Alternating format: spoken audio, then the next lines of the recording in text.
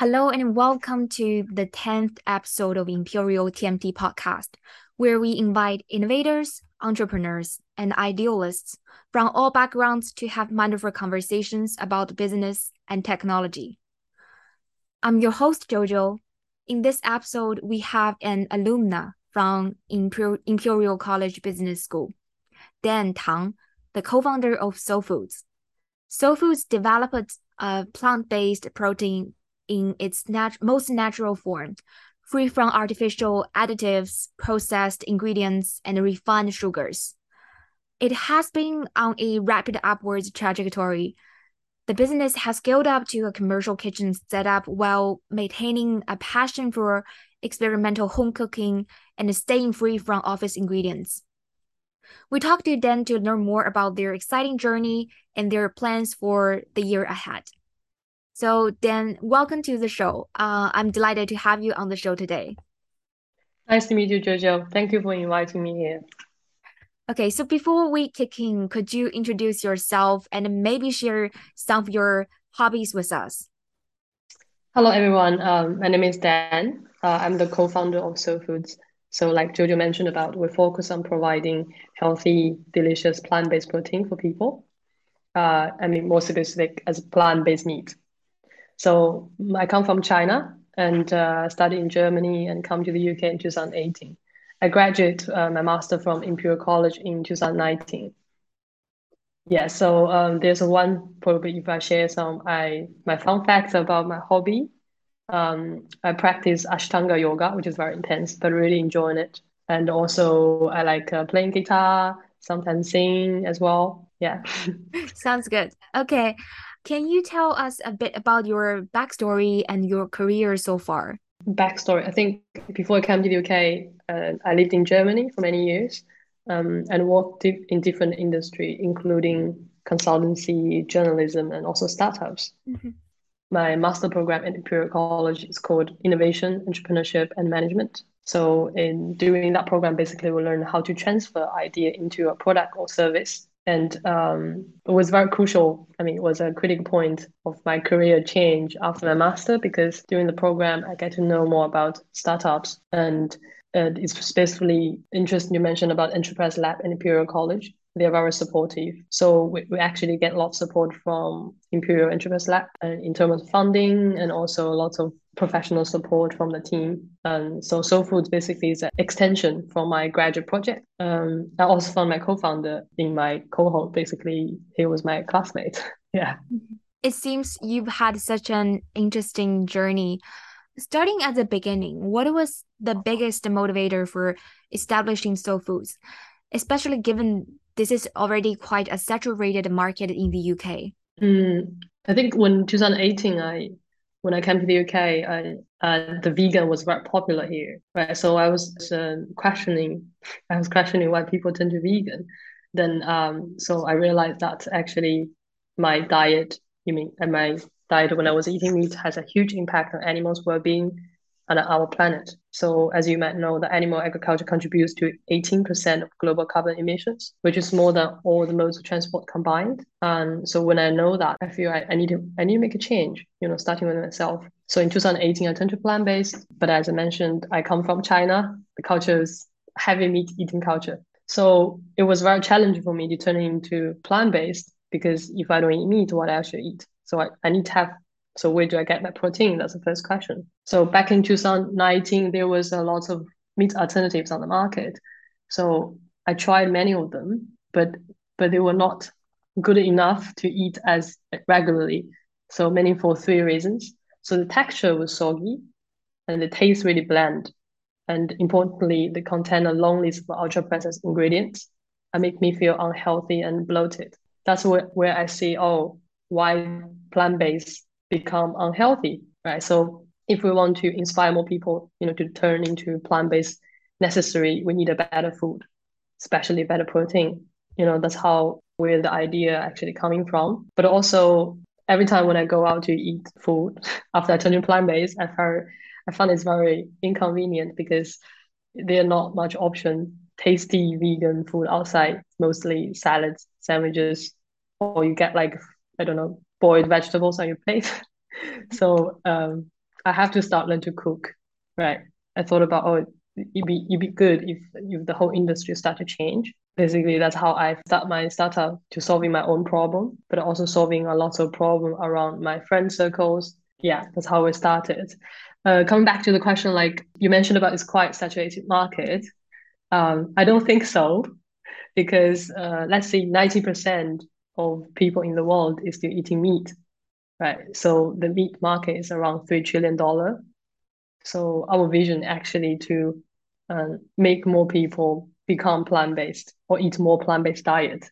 So for me, the rest of the 90% people is all our market. I see. And yeah, so in my opinion, that switching to plant-based actually is inevitable for in the future for a couple of reasons. Solving the problem of hunger, Mm-hmm. improving human and animals' well-being, and also being sustainable for the future generations. Mm-hmm. Yeah. I can take examples, for example, talking about the hunger, right? Lots of people might know about the trend of eating meat in developing countries like China, India is increasing because, it's getting richer and people could afford more meat and they demand more as well. But with this trend, we will face a big problem of food shortage because compared to growing plants, growing meat actually takes at least 90% more land, water, energy, which means we don't have enough resource to supply meat to everyone. And the result would be if the wealthy people keep demanding more meat, the poor people will starving just because more plants are used to feed animals. So I definitely think that plant-based diet is the future and we're all responsible, to contribute something about it. Yeah, agree. So I think that's fantastic. And I love hearing people's journey because it's never what you think it's going to be. There are always some unexpected twists and turns. And just as you mentioned, you sort of had the problem of eating out the situation and it started thinking about I might need to cook for myself. So speaking about the food you make for all the plant-based food eaters, could you explain an example of a product development process and timelines? Yeah, sure. Thank you for the question. I think talking about the product development process, I think like I mentioned about I was trying to solving my own problem. So I turned to plant-based and I don't very much enjoy the food on the market. I thought about, oh, can I create a better one for myself? So I start to recall what is interesting, what I like about meat in the past. So in China, when grandma used to cook meat, what kind of ingredients they use, what kind of flavors, because that was my good memories coming from, right? I used to enjoy very much eating meat and enjoy pretty much about the texture, I enjoy the flavors. So the first recipe we're coming from is called Chinese five spice. It's just because I thought about when people are like eating meat, they're enjoying the combination of texture and flavor. If I can create something like that, I would enjoy it just by myself. So that's where the first product's coming from. Mhm. And after I create the first recipes, so I'm talking about development and how the timelines. Basically, I didn't thought about to start a business because I thought about if I can create something for myself and also share with my friends, right? And that'd be great. So I come up with something and then I share it with my friends and they really like it. And then they ask me to sell it to them. But I said, I'm not sure I'm gonna do it as a business, but it might be, so I don't know. So actually, I think what we did is to test the products quickly. Is there a real demand? Which means do strangers want to pay for it? Not just your friends, right? Your friends can be nice to you and just give you lots of compliments, encourage you all the time. That's all friends do. But so we register market and like it's called Be the Future in London. And so I got some like products and samples, and we were basically sold out in the first 2 hours. And I just realized, oh, there's a true demand. People really like my products, even just one flavor. If the packaging doesn't look good, but people really, really like it. And then from there on, we just take off. And then we develop. So now we have 4 different product flavors. Ginger teriyaki is coming from, again, our inspiration as Mhm. an Asian founder's background, enjoying Japanese food. Mhm. And also smoky paprika is about when we travel to Spain and then we really enjoy paella. How about we integrate this flavor into our products? But also tikka masala is where Satya, my co-founder, coming from India. Mhm. So that's how we integrate all the flavors with good memories and bring all the joy to the people.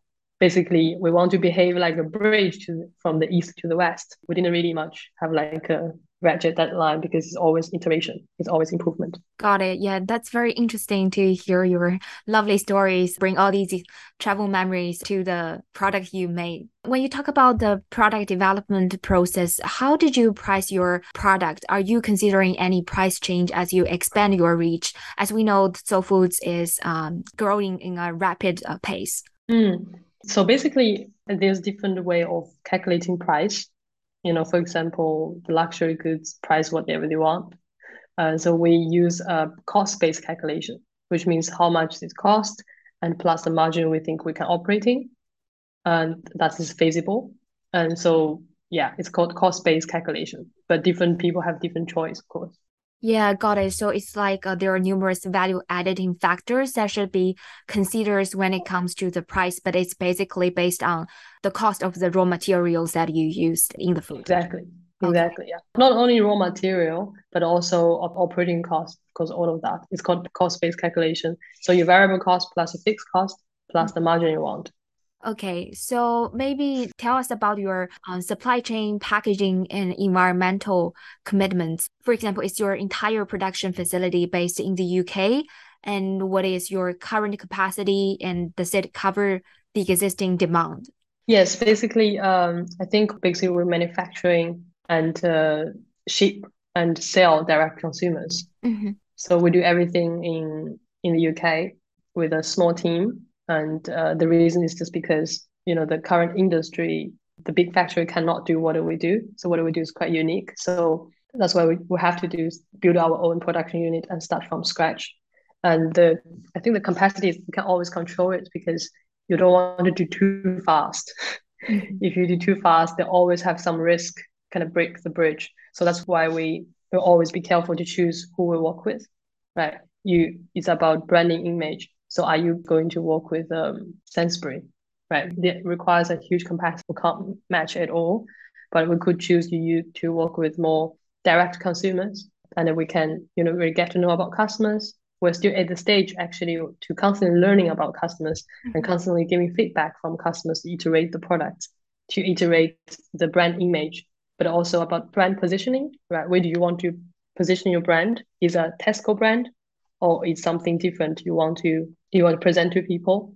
So it's all a bit different. Yeah, in terms of like packaging and environment impacts, I think it's really important because the whole concept we're doing this is all about how can we improve general animal well-being, but also how to protect our planet, right? So regardless of the products, I think we try as sustainable as we can in terms of packaging material. For example, the outer box of our packaging is made from paper, so it's 100% recyclable, Mhm. and the inner pouches we use is home compostable material. This material is actually 6 and 7 times more expensive than uh, normal plastic, and it's also much more expensive than recyclable plastic. But the only reason we choose that is because we believe that is much more environment friendly. So basically, if you have garden, you can just put in the garden and wait for a couple of months, and it's gonna just become your fertilizer.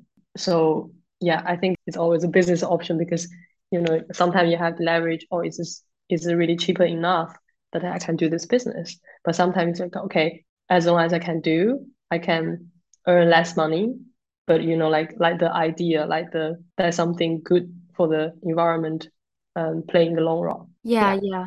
Agree. I think customers very appreciated of the material used for the packaging and they are quite satisfied with it.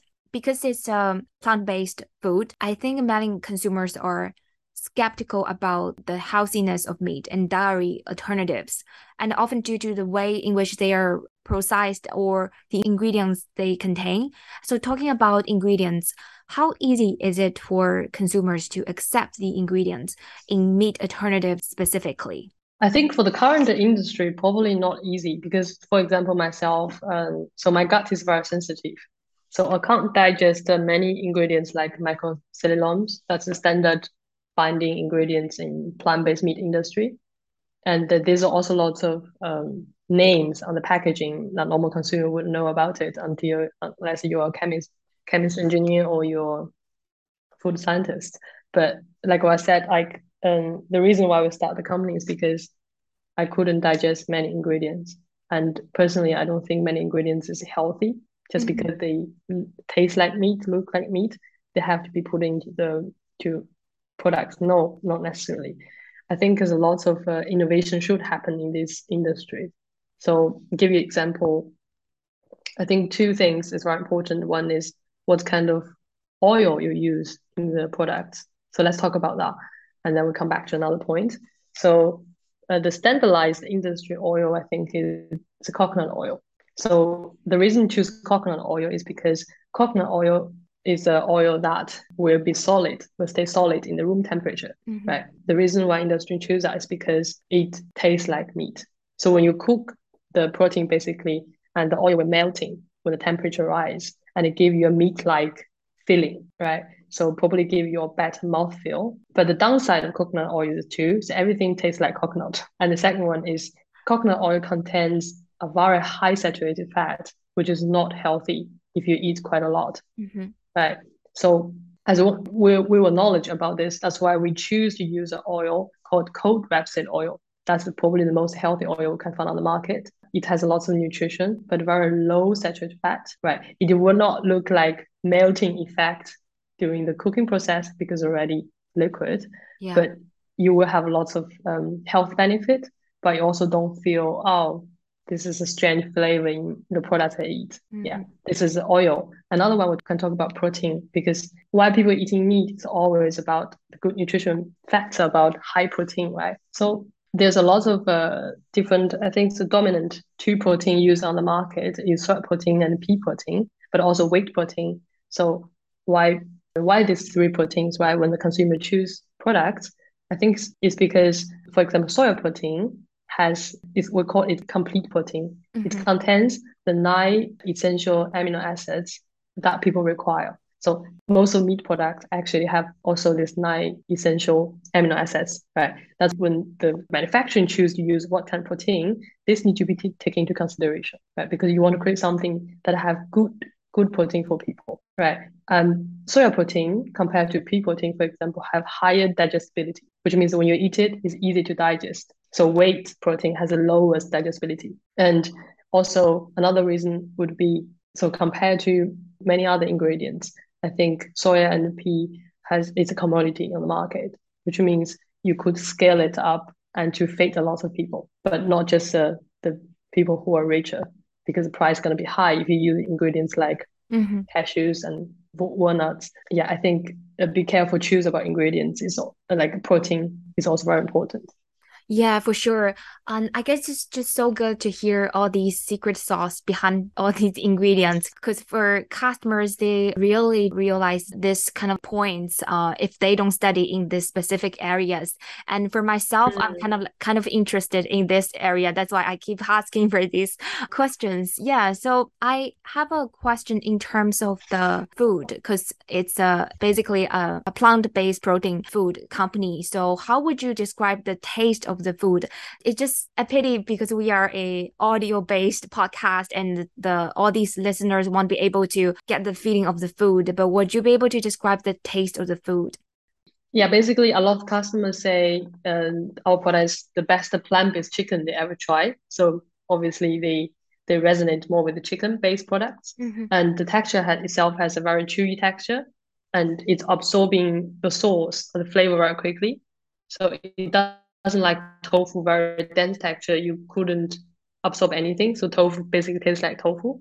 But our products have very chewy and absorbing texture that could keep a lot of oil and sauce inside the texture. So when you bite it, it's very juicy and chewy as well, and it have very high digestibility, and so it's easy to digest. Also have very high content of protein, average 24 grams protein out of 100, so it's 3 times more than tofu.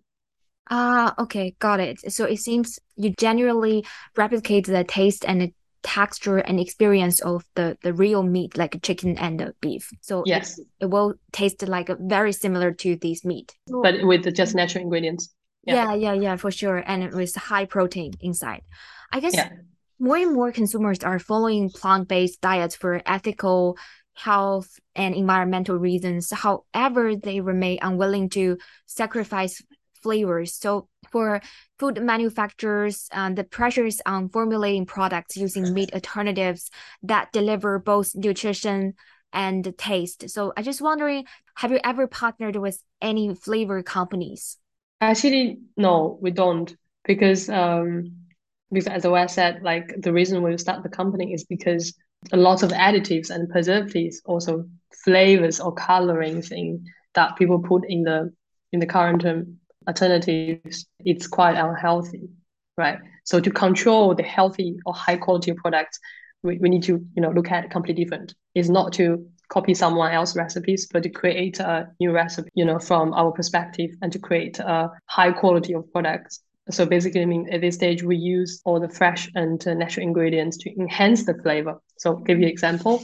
So one of the best sellers of products is ginger teriyaki. So we choose to use fresh ginger every time. And also for ginger teriyaki, actually is more be sweet. So, but to avoid the refined sugar, and so we use natural ingredients like date nectar, has more low GI and more health benefit for people. Yeah, but you couldn't get it from any flavor company because it's just too expensive for them to supply to anyone else. So that's Yeah, why we do it completely different way. Yeah, yeah, got it. It seems like it's your secret recipes.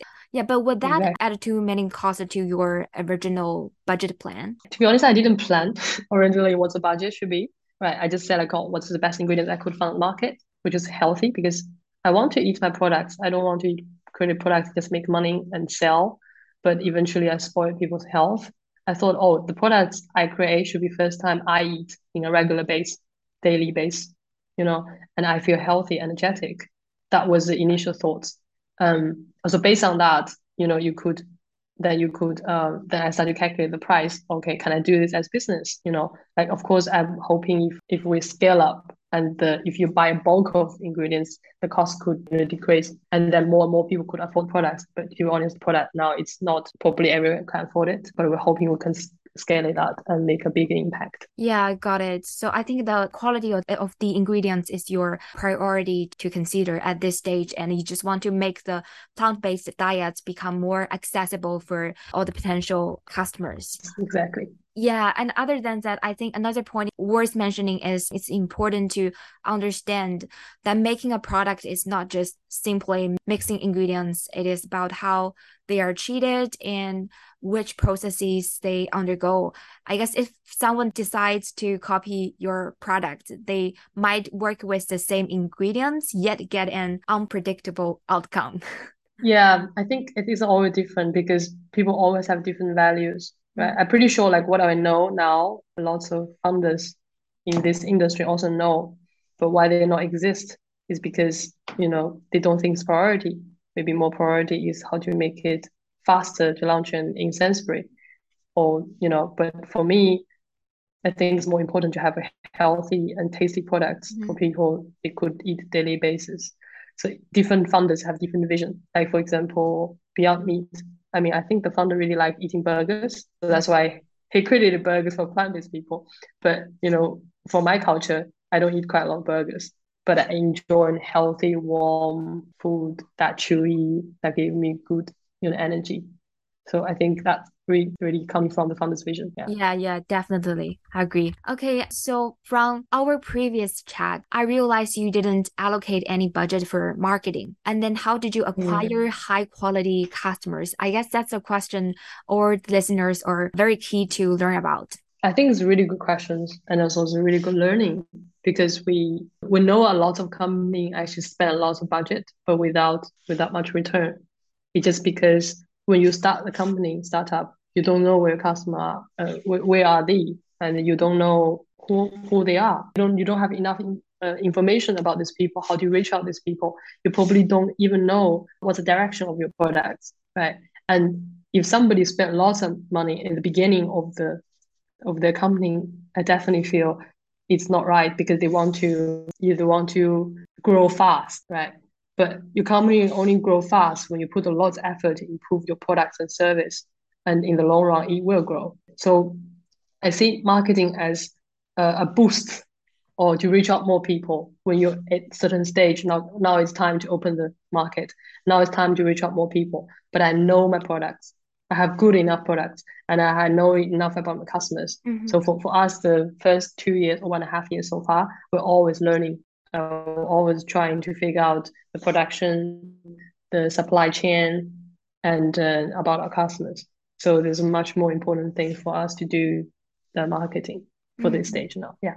Yeah, got it. I did do some research on social media. For example, the Instagram. I didn't find that many promotional photos on your account. Yeah, that makes sense. I guess there are tons of ways to get your first customers without spending a fortune, as long as you figure out the priority for this stage. Yeah. I mean, for us, it's very specific because we are food companies. So imagine how would you buy a food after you try it, right? Try it good, and then you'll buy it. So for us, this is very clear because we need to get our products in front of people's face and let them try it Mhm. instead of putting a lot of ads on the, I don't know where it is, but people say, oh, it look good, but I don't know how it tastes. So for us at stage, we really actually onboard customer one by one. We went to a lot of events, markets, trade shows to get our product in front of customers and to let them try, get feedback, get to know them. But those customers, they stay with you. So we have some customers stay with us from when we start the company until now. We didn't do any promotion. There's no any incentive for them to beside the product to stay, but they stay with us just because, we really solved the pinpoint from them, I think. Yeah, definitely. That's good to hear. And I guess since this company is founded in 2020, actually, we start the company May. So it has been 2 years, and I guess you already got a lot of experience in how to build up a company, how to get the first fundings from venture capital or by yourself. So let's imagine that a young founder comes to you and asks for your advice about whether venture capital or bootstrapping is best for them. What would you advise them? And can you kindly share a few things a founder should look at to determine if fundraising or bootstrapping is the right choice? I mean, these are really good questions because I do have experience. I built a startup before this one, which one I directly went to the VC. And I mean, this one I choose to bootstrap from scratch, just bootstrap. Um, to be honest, I think every path, every choice needs to certain consequences, right? So if someone founder come ask to me which choice is better for me, so I would say if you don't know it well, if you don't know the market well, if you don't know if it's gonna work or not, maybe try bootstrap because um, raising funding means that you take responsibility to making money for others. It's not just they give you free money, right? But also to be more knowledgeable about what's the pros and cons of bootstrap and raising money from VC. I can give you examples. For example, what's pros? What the advantage of a bootstrap is this limited resources really allows you to be more proactive, but you get to learn, okay, I have limited resources. How can I allocate them well, right? It helps you all the time when you have more money. You know how to allocate the funding efficiently, right? But if you didn't work on the path, you didn't know, and you will spend a lot of money on marketing, which is very important as well, but not from certain stage. So you probably you have money to waste, then you will waste it. Right? But if you don't have money, you have nothing to waste. The second point would be you will have more control of your company, of course, right? Because you just didn't give away of your share for funding, and then you would have more control. But of course, the cons probably is more you seems have slower progress, but doesn't have to be because sometimes if you go too fast, you always have risk. You always pay a price. So fundraising, I think if you raise money from VC, definitely help you to kind of grow faster, open the market quickly. You have resource to hire more people. But downside would be you might lose control at the end, right? Because lots of capital comes in, lots of people comes in. So you probably will go focus on more raising more funding, managing your investor board instead of focusing on building your company. But all very important, you have no time to experiment because once capital comes in, so investor always question why you're not making money this month more than last month, right? So you will be really revenue driven. Then if you really focus on the revenue, lots of things you're not there to experiment 100% sure. So it really depends. It's a personal choice.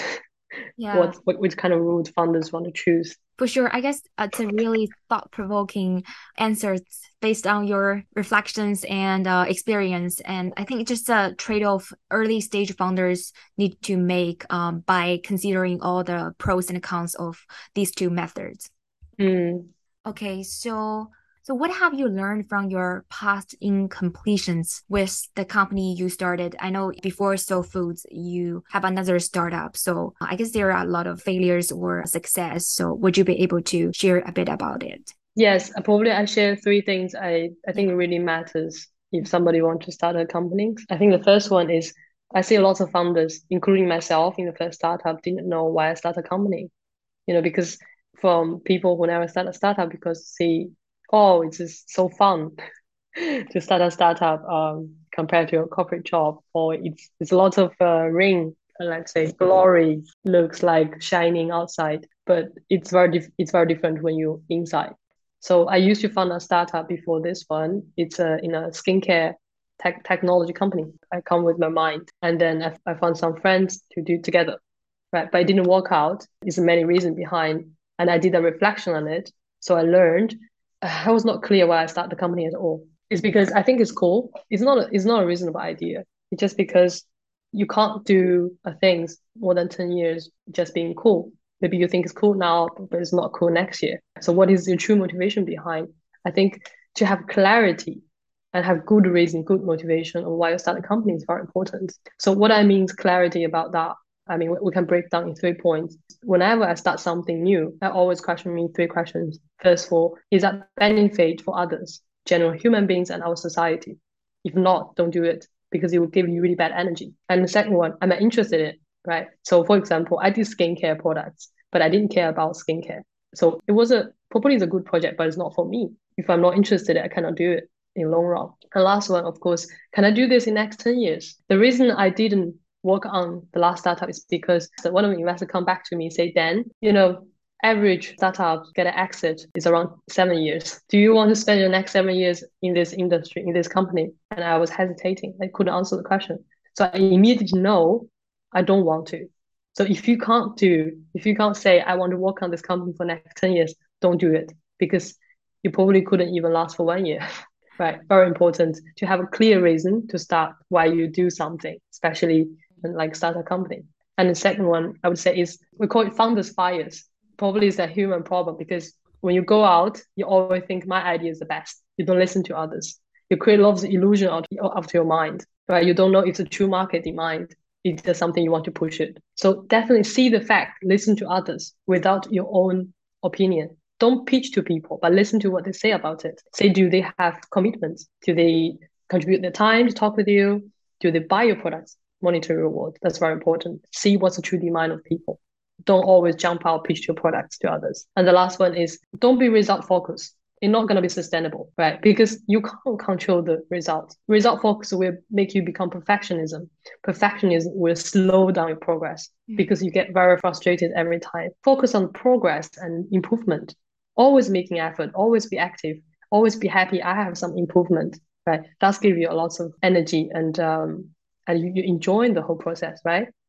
So these are three things I try to improve in the past. Yeah, I think these tips are incredibly important, and I think I just love it. These things resonated so much with me. Thank you so much. And I know oftentimes the leaders are asked to share the best advice they receive. The really cliched questions, but let's reverse the question.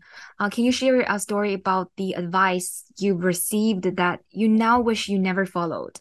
Yeah, I mean, I could never forget it. So when I was in the college at Imperial, and then we had a course called a VC course, right? So basically, the VC course teach you how to raise funding.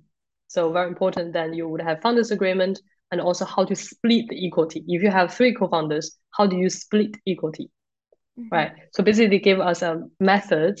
You can divide the past contribution, future contribution, financial contribution, time commitment, etc. And then you with this kind of format, you go to talk with your founders and split equity. So what happened with my first startup is I have a technical founder, right, and who invests £1,000 in the company. And when me and another co-founder didn't invest anything. So basically, the technical founder will have the majority of the shares. But then other co-founder was not happy with it. Said like, oh, it's £1,000. Why? I also could invest now, but I don't want to give him more share. So then later on is because I think we have lots of internal problems because of the equity split is not fair, or people don't feel it's fair for them. That was a typical advice that you follow the academic road and you just go to the dead corner. Basically, I think you could use it as reference, but to be honest, I even feel reference is not reasonable because we don't behave logically. Let's say you want to start a company with someone. Basically, you kind of a decision you want to marry someone. If you marry someone, you say, okay, let's split it. Let's split our house. Let's split this and that. Terrible. Because then it means you don't trust this person at all, right? But if you don't trust someone, why you start a company with this person? But if you trust someone, why you calculate so clearly. For us, so now the current company is because I really appreciate my co-founder. I feel he deserved half because he probably also even put more effort than me. I'm willing to give him more. So that should be the energy. You really trust the person, right? You want to work with him, you enjoy work with him or her in the long run. You feel your value aligned. You really treat each other equally, but don't use any methods. If you think about the calculation, it's the wrong track because it means you don't trust each other. Yeah, agree. Exactly. I guess you need to find a way or a method that will allows you to create connections and build trust. And that's just you need to put your effort into and think about it. Yeah, definitely. Okay, so finally, what comes next for Soul Foods? Which further plant-based food products do you have in mind, and when should we expect the launch? Oh, this is an interesting question because a lot of customers also expected us to launch new flavors of food or new categories. But actually, we're planning to cut down. We have 4 flavors now, right? We're planning to cut down to 3. The reason is just because you need to be really focused on the business because every decision would cost a lot of energy. So probably you say, oh, just one product, but all the suppliers of your raw material ingredients and all the supply chain, all the distribution matters. So we decide to be more focused, which means to build the distribution, how people can reach out to products more instead of to have tons of variety, but people couldn't buy it, right? So what do we do next is to focus on scaling up the 3 products, to launch in supermarkets and then to a lot of independent retailers, but also, many well-known primary supermarkets and really build the supply chain distribution very well. And then we can think about, oh, maybe it's time to run new products, but you need to have a very solid foundation. And then that's actually very key important for us. Yeah, got it. So it seems at this stage, your main focus is all about refining and tweaking, like getting the customer's journey spot on and simplifying the experience for the end users and also focus on the most popular products. Yes, but also, there's a lot of things to do on the back end, the production, improve the production efficiency, improve the supply chain efficiency, and improving the distribution channels. Yeah, lots of things to do. Excellent. We will keep an eye on that. I think that's the end of the questions. So then thank you so much. It's been lovely to chat with you today. Yeah, hope you enjoy it. I'm very appreciate that Imperial College have supported us along the time. And, without Imperial College and all the support from Interface Lab, we wouldn't actually make it happen. So I'm very grateful for that. And also thank you for giving us opportunity to have chat here. And I hope it's going to be a little bit helpful for some audience. Yeah, no problem. I guess many consumers are also becoming more and more concerned about sustainability and about how their behavior impacts the environment. So as a result, they are looking for food options with which they can limit their carbon footprint. And finally, some consumers are increasingly concerned about animal welfare. And all these factors have led to profound dietary changes. And so in this episode, then discusses how startup founders can tap into this plant-based trend while meeting all consumer expectations in terms of all these textures, taste, chewiness, smell, and also the nutritional profile, clean labels, and naturalness. I think that's a wrap for the show. And for listeners, thanks for listening to TMT Podcast and indulging in some feel-good insights for the mind. See you next time.